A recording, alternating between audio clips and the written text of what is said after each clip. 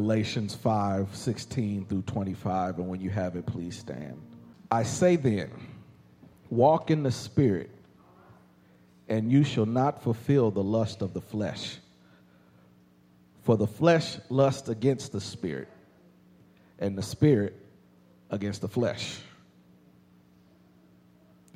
That these are contrary to one another, so that you do not do the things you wish. But if you are led by the Spirit, you are not under the law. Now the works of the flesh are evident, which are adultery, fornication, uncleanliness, lewdness, idolatry, sorcery, hatred, contentions, jealousies, outbursts of wrath, selfish ambitions, dissensions, heresies, envy, murderers, drunkenness, revelries, and the like, of which I tell you beforehand, just as I told you in the time past, that those who practice such things will not inherit the kingdom of God. But the fruit of the Spirit is love, joy, peace, long-suffering, kindness, goodness, faithfulness, gentleness, self-control. Against such there is no law. And those who are Christ's have crucified the flesh with its passions and desires. If we live in the Spirit, let us also walk in the Spirit. God's word for God's people, and God's people said amen. Amen. I used to enjoy greatly eating food at my grandma Bruce's house. Didn't particularly enjoy it at Grandma Hargrave's. They were both excellent cooks, mind you, by all means. But when I ate at Grandma Hargrave's house, if we were having, say, fried chicken, macaroni, and spinach and a glass of milk, she fed it to us in a specific way. You got a plate of spinach first. Then after you finish that plate of spinach, you got to have the macaroni and cheese and fried chicken. And then after you finished all of that, you got to get the milk that was sitting in the refrigerator the whole time. She gave it to you in a certain way. So the process of enjoying the food to me was disturbed because that food sat in the refrigerator and I had to go get it piece by piece and see it. That process to me disturbed me. But when I was at Grandma Bruce's house, I liked lunch and dinner when Grandma cooked it. I liked breakfast when Grandpa cooked it. I didn't know you could make biscuits as good as my grandfather did, and because he took the patience and the time, and there were certain things he made, and he didn't just follow the instructions when he made them. He would taste them to make sure they're right. So it wasn't always the exact same thing. There was a process, amen, in how he made his food, and it showed itself in breakfast. But that same process showed itself in food when my grandmother made lunch and dinner. I enjoyed the fruits and vegetables that my grandmother made. Why? Because if I wanted to know where they went or where they came from, I could go look out the kitchen window and I could see in her garden the squash and cucumbers and all of the food right there. I saw it get planted in the ground. I saw it grow up. I saw it come off of the plant, come into the kitchen, get washed, and then go onto the stove, bless God. I enjoyed it. When you see what something has and where you see where it comes from and you see the work that goes into making it, you appreciate it that much more. You appreciate the process. And I got to thinking about that as I was preparing this message because it's talking about the fruit of the Spirit. And so I got to thinking about the vegetables and the fruits. I got to thinking about the raspberries that were growing in the bush in the backyard, and I could just go in the backyard and pick them off, wash them, and eat them. I'm in the pulpit, I ain't gonna lie. Sometimes I ain't wash them off and eat them. I just ate them right there. It's readily available fruit. Why can't I have it? It's right there. It's at hand. It's at my hand's reach. And so I would have that. But I got to thinking about what the difference is between vegetables and fruit. And there's a whole bunch of arguments that different chefs have made about it, but I went to, in terms of the plant, what is the difference? And one thing that I've learned about vegetables is that the vegetable, in many cases, the stem and the leaves and all of that can be eaten on a vegetable. You can eat almost an entire piece of lettuce. You can eat all of the carrot, the things that are the stems and the roots and all of that. You can consume all of that. But fruit, on the other hand, is considered technically the seed-bearing ovaries of the plant. So when you have that watermelon that comes out, the watermelon still has seeds in it. When you eat that strawberry, the strawberry still has seeds in it. Most of the fruit is the seed-bearing ovary of the plant. It's designed to make more of itself. And because it's designed to make more of itself, I find it more than coincidental that when you go to an H-E-B or a Kroger and you are looking for the fruit and vegetable section, it's called the produce section. All right, preacher. The fruit is designed to produce more of itself. You plant watermelon, it's designed to produce more watermelon. You plant pears, it's designed to produce more pears. You plant oranges, they're designed, apples, they're designed to produce more of themselves. You can take a branch of oranges off of an orange tree and take it to your own house, plant it, and get oranges. Amen.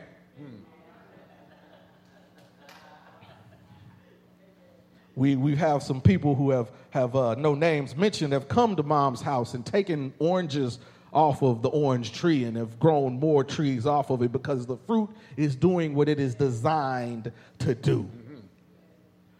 Produce more of itself. Paul talks about this fruit, but not fruit that you eat. He's talking about fruit of the Spirit in the text. Still in Galatians, as we've been following for the last couple of weeks, still trying to get the church straight, because there are people there that feel like your Christianity is not good enough. There are other things you have to do in order to do that. You don't just take Jesus at what it's worth. We want extra stuff out of you in order to be a Christian. And so he goes to talk about this fruit of the Spirit. And he's first, before he gets on the fruit of the Spirit, the people are still in bondage. They're still in bondage about their perception of the law. So he says in verse 1, stand fast, in chapter 5, stand fast, therefore, in the liberty which Christ has made us free, and do not be entangled again with the yoke of bondage. We are not caught up in our present situation so much that we cannot get out. All right. Psychologists might tell us that we are the products of our parents' emotional health, and the way that our parents raised us and the things that they say may limit what we can do. An economist might say that we are products of class, meaning what neighborhood we were born into, how much money we have access to, how much money our parents made, how much money our grandparents made, may all in all determine what we are doing. And a sociologist may say that we are products of our neighborhood, our ethnicity, meaning that if you're African-American, African-Americans are only by and large able to do certain things, and so you're not expected to get a certain amount of education. You're not expected to do certain things because we have grouped an entire class together. We are limited by our own traditions and our norms. That's what they would say, but that is bondage. Paul came to tell the people that they are free. We are free in Christ Jesus. We are no longer bound by the opinions of others or the circumstances that we might be in. We do not have to be held hostage by peer pressure. Something that I've learned about being bound by the opinions of others is 9 times out of 10, that person may have said something, but they are no longer thinking about it. All right. They may have hurt your feelings to the core, but they are no longer thinking about it. And you're replaying that over and over again, what they did to you and what they hurt you, and what somebody else thinks of you is really none of your business. Now, I used to take that phrase to mean when what others think of you is none of your business means you're not entitled to know. But when something's your business, that's what you focus on. That's what you're getting better by. That's what you spend your time, your talent, and your treasure on. So it's okay for them to think it. It's okay for me to even know it, but it's no longer my business means I'm not going to focus on it. All right. All right. So we cannot be bound by the opinions of others, and we cannot be bound by people trying to hold us hostage under the law. We are free, but with that freedom comes opportunity. Well, in the text, when they talk about it, he says in verse 13, "For you, brethren, have been called to liberty, not only to use liberty as an opportunity for the flesh, but through love to serve one another." The use of the word opportunity literally means a staging area. It was a place in those times where they used to have a base of operations for a military campaign. A staging area, a planning, a place where we get everything together before we're going to do what we got to do. We kind of have done that when it comes to sin. We know what time whomever is coming home, or whether or not they're coming home at all. We know when we need to be somewhere and where to get whatever it is we have to get done, and we're able to do that because we have that opportunity. We have that freedom. I once read an article that said that people who work like the most flexible jobs are usually susceptible to the most vices. Why? Because you have that free time. There's nowhere you need to be at any given time, and because you got the free time and not much structure in it, you have time to do all the things you're not supposed to be doing. They say that that's where the adage comes from, that an idle mind is the workshop for the devil. There's this opportunity there. I ain't doing nothing. I might as well go do this. I ain't doing nothing. I might as well go over here. And so we're not to use the freedom that we have to be no longer bound by the law to do things. See, the freedom that Paul is talking about when he talks about this freedom and this opportunity is not about getting away from slavery. It's but rather about who we choose to serve. So it's freedom from sin, not freedom to sin. All right. So he talks about in the text, for the law is fulfilled in one word, you should love your neighbor as yourself. But back in the 13th, it says, after the opportunity of the flesh, but through love, serve one another. I used to have a problem with a lot of the term analogy in the Bible when it talked about slavery, but I didn't understand until I researched further that most of the time when they were talking about slavery, they weren't talking about the kind of slavery that we as a people have endured. They weren't talking about selling people from their mothers and fathers and beating them and all of these things. They were talking about servitude, to serve one another. So when they were saying that they were to be slaves to Christ, that meant that they were supposed to serve Christ. So to become slaves to one another in the text is to serve one another. We ought to love. We ought to love. And we ought to love them enough to be willing to serve them. And by them, I mean the other people in Christ, our brothers and sisters in the church, our family. The text says in Leviticus 19:18 that you are not to take any vengeance, nor bear grudge against the children of your people, but you shall love your neighbor as you love yourself. I am the Lord. Paul says it again in his letter to the Romans, to owe no one anything except to love one another. For he who loves one another has fulfilled the law.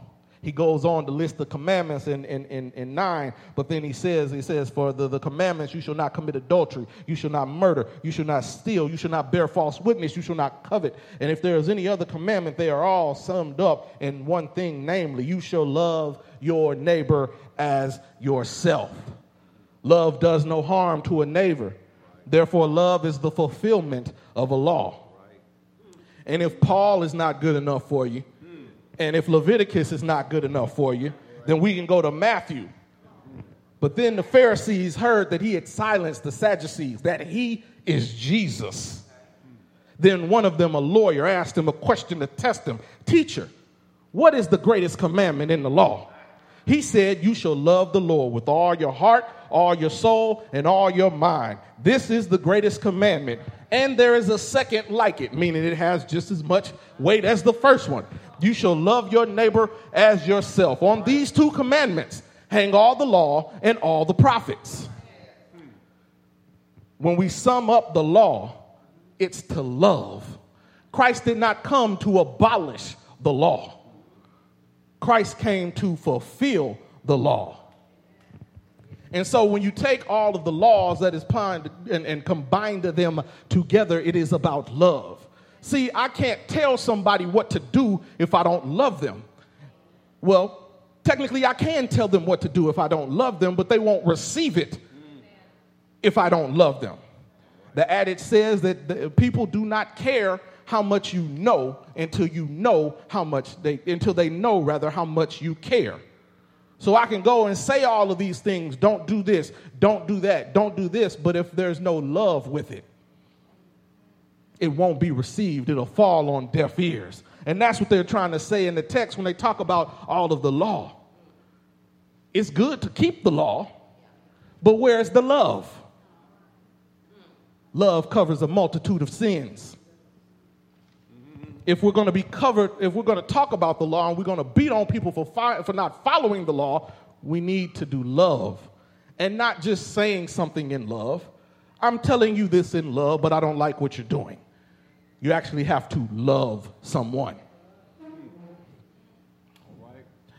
Verse 15 says, if you bite and devour one another, beware lest you be consumed by one another. So if you want to practice tearing people down in the text or in life in general, eventually you'll become pretty good at it. If we spend all of the time hating on one another and telling bad things about each other and verbally abusing people and telling them off, we'll be pretty good at it. And then you'll have two beat up people fighting until we both fall out. Instead of fighting each other, we need to be fighting our own flesh. Right. Loud and clear. Instead of fighting each other, we need to be fighting our own flesh. Instead of worrying about what's going on across the street, how about we sweep around our own porch?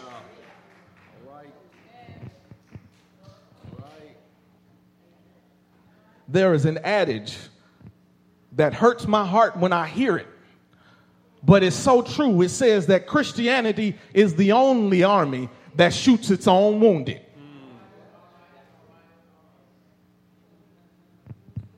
Holiness is about making your own heart better, not coming up with a club to kick people out.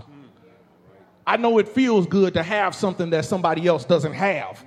I know it feels good to get an exclusive of something, but Jesus is not meant to be exclusive. For God so loved the world that he gave his only begotten son, that whosoever, not who is third generation in this church, not whose mama sewed the pews together, not who poured the parking lot, not who pounded every nail into the wood, not who hung the doors on the shingles, not who painted the windows. Whosoever shall believeth in him shall be saved. Whosoever. There's no qualification on it. There's no adjective to add to it to reduce the number. God wants everybody to be saved. It's up to us to accept it. And it's also up to us not to try to block other people from getting it.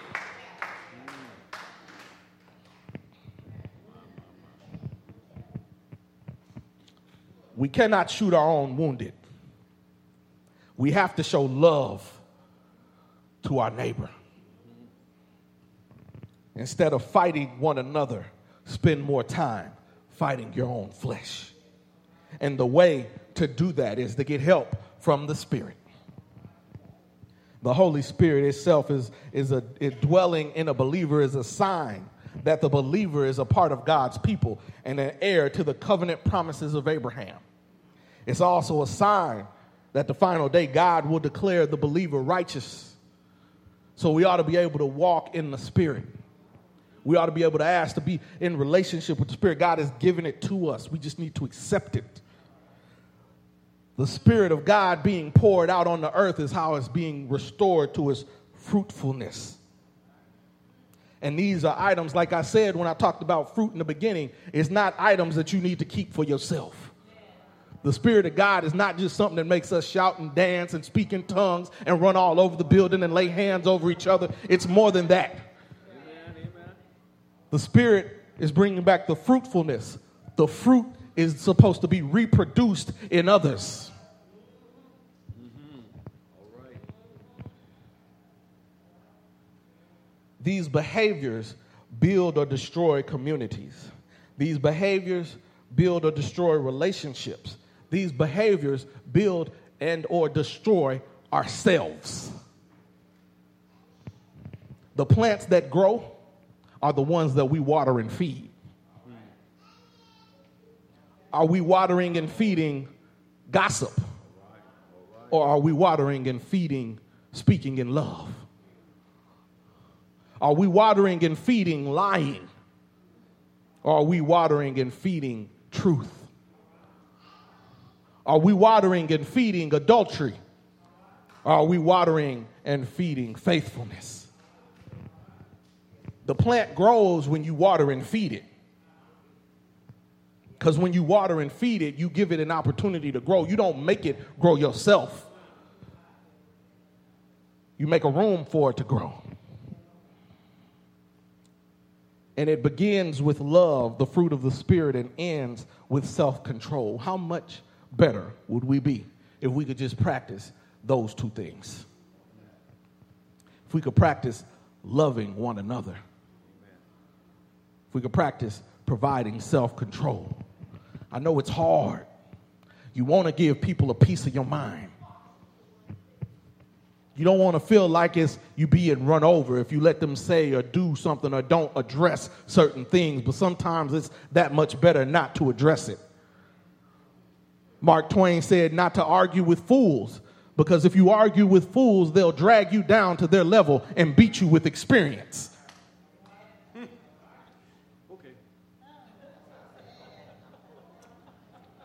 You in their area when you try to come down to their level. You in their house. And the most experienced one is most of the time going to win. All right. So we exercise the love and the self-control.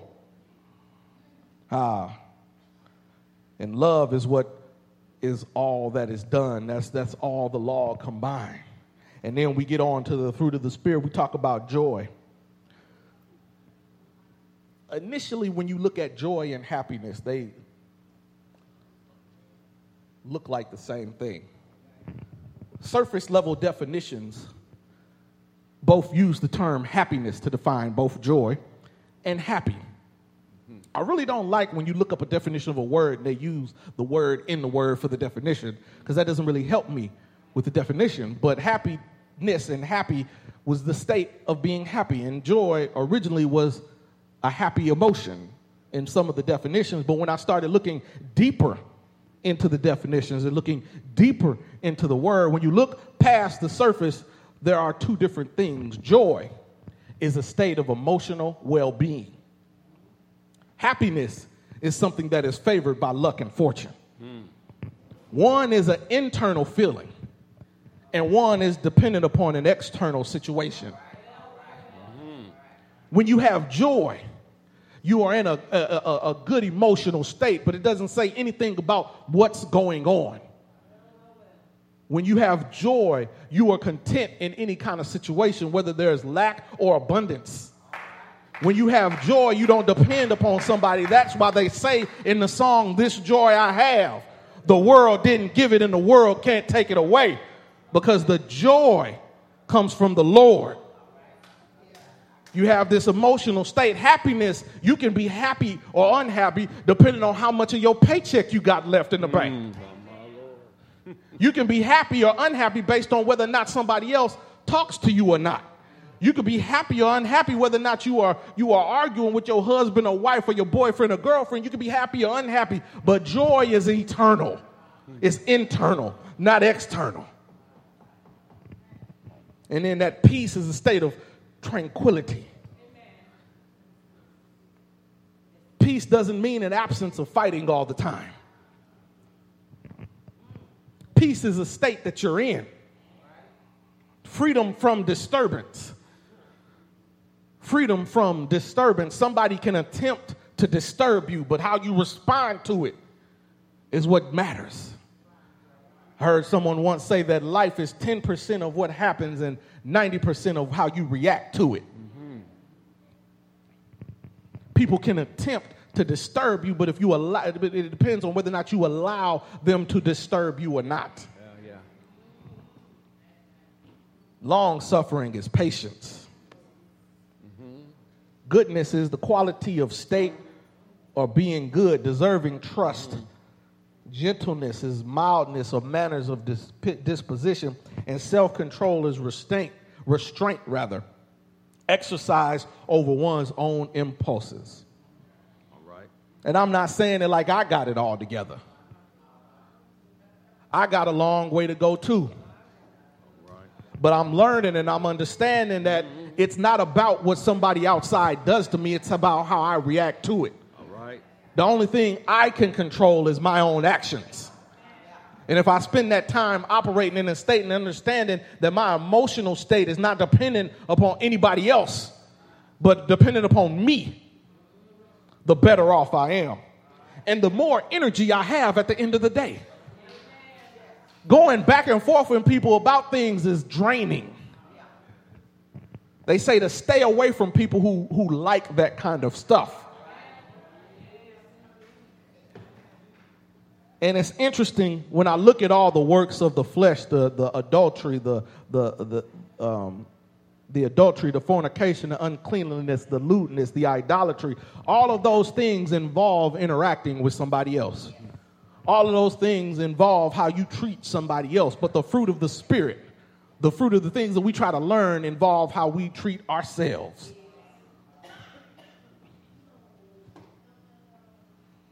The works of the flesh are external actions, but the fruit of the Spirit is internal control. And we use that to keep in step with the Spirit. And you know, the funny thing about fruit that I've been learning in looking up this message is that you can control some fruit. You can mold it and grow it how you see fit. You just have to put it in the right opportunity. You don't directly control it, but if you put the right things around it, if you surround it with the right stuff, it grows into the mold that you want. They have watermelon that grows square. And this is square without cutting it. They have pears that they have shaped to look like Buddha.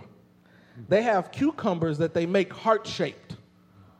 They do all kind of things with different fruits and vegetables because they grow it and they mold it. What they do is they plant it and then they put a mold around the area that the seed is going to grow. And so when the watermelon breaks up into the ground, into a square, it grows up into this square. And it stays squared shape because it growed into the mold. They determined the shape of the fruit that it's going to be in. How are we molding our own actions? What are we surrounding ourselves with? What area are we allowing ourselves to grow into? I've heard many a motivational speaker say that if you show me your 5 closest friends, I'll show you how far you get in life. Now, that's not saying that we don't interact with everybody and we don't show love, but who are we allowing to be our mold? And so the fruit grows, and the farmers who grow these fruits, they water the fruit, they prune the trees, they remove the weeds, and it takes time and effort to produce great fruit. Sometimes you got to lose some things. I remember being at my mother's house and watching the gardener prune the orange tree. And that first year that he pruned it, he cut a bunch of branches off and a bunch of leaves off and everything, and the tree looked like it'd been cut in half. But that very next year, when it's time for the oranges to come, it had more oranges on that tree than I'd ever seen. And they were all softball sized and big because they had cut away the unnecessary stuff. And when you cut away the unnecessary stuff, it allowed the fruit that remained to grow. The fruit had room to stretch out. The fruit had room to get access to sunlight. The fruit had room to get more access to the nutrients because it wasn't competing with it with other plants. So sometimes in order for something to grow, you're going to have to cut away some things. Sometimes for something to grow, you're going to have to eat something new that you haven't eaten before. We have our own fruit to develop, though. Instead of pruning and watering and removing the weeds, our spiritual fruit needs prayer. Our spiritual fruit needs praise and worship. Our spiritual fruit needs to devour this scripture. There is no shortcut to getting better. None at all. But you have to make the conditions right and give it an opportunity and a time to grow. There was a movie I watched called Evan Almighty.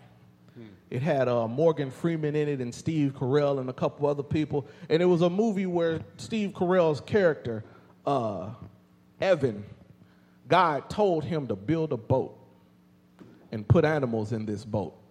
Sound familiar? And in this movie, God told him to do this. And so he began to build the boat, and he was having friction with his wife. Evan was having friction with his wife named Joan. And Joan took the kids and went out to eat for a little bit to get away from Evan because this was crazy. He was growing a beard and starting to walk around with a staff and building this boat even though he was not in that profession. And so Joan goes to a restaurant with her kids and runs into Morgan Freeman, who's playing God. She doesn't know that Morgan Freeman is playing God because he's disguised as a waiter. And she talks about one thing that she keeps praying for is an opportunity to get closer to her family. That's all she prays for, and she doesn't think God is answering her prayer because the family has not gotten closer. Matter of fact, it's gotten further apart. And so God, in the form of Morgan Freeman disguised as a waiter, says if somebody prays for patience, do you think God gives them patience, or do you think God gives them the opportunity to be patient? All right. If somebody asks for their family to be closer, do you think God just zaps the family and gives them warm and fuzzy feelings and they're going to be close together, or does he give them opportunities to love each other? I believe some of the problem is with this way of that we call Christianity is people have sold God as a vending machine. Stick your money in, press a few buttons, and it falls out. Or it's a wind-up toy where you just wind it up enough, you dance and shout and scream hallelujah loud enough, and all of a sudden you are showered with blessings and money. That is not what this is about. Sometimes if you want to get better, it's going to require some exercise. If I want to be faster, I'm going to have to run some. If I want to be stronger, I'm going to have to lift some. If I want more power in God, I'm going to have to pray some.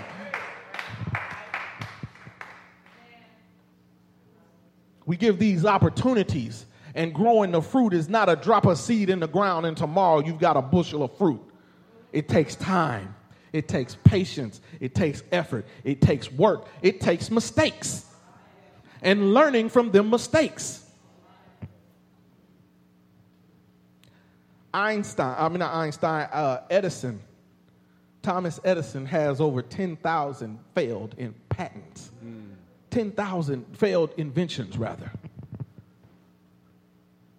10,000. I don't know, but I think after about 1,000, maybe even less than that, some people would have decided maybe I'm not good at this inventing thing. Maybe this is not what needs to happen. This is not the right career. But it takes time to develop and move on. And not only that, I saw a story yesterday about Thomas Edison that not only does he have these failed inventions, but at one point he had a barn where he had all of his inventions at, and the barn caught on fire. And everything he had in there burned down. This was before he became as famous as he was for some of the things that he did. Everything that he had burned to the ground. And he was at home sleeping, and his one of the people that worked with him ran in and told him it's on fire. And him and his son went out and they saw it. And they looked at it, and because he had all different kind of chemicals and electrical components and everything, it was red and blue and green kind of fires going on. And they asked, "What do you want us to do, Thomas Edison?" And he said, "Go wake up my wife and child so that they can come look at this fire, because we'll probably never see anything as great as this again." Time and patience and effort and work. And he took from that everything burning down to the ground, kept inventing, kept trying. And so that's what we have to do if we want to be successful at anything. We can't just try one time and think that it's not for us. We're going to have to keep praying. We're going to have to keep reading scripture. We're going to have to keep fasting. We're going to have to keep coming to church. We're going to have to keep loving the Lord.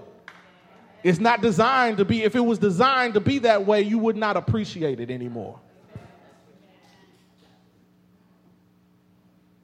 We can't give up on it, because if we would give up on it, it'd be failed. What if God gave up on us the way we give up on stuff? And so this battle of the spirit versus the flesh is ongoing. And little by little, you have to get better. And little by little, you have to plant the seed. And little by little, you have to grow it. And little by little, you have to water it. And little by little, when the seed and the fruit comes, you got to use that fruit to make more fruit, so that we can get the redemptive power of God. Why?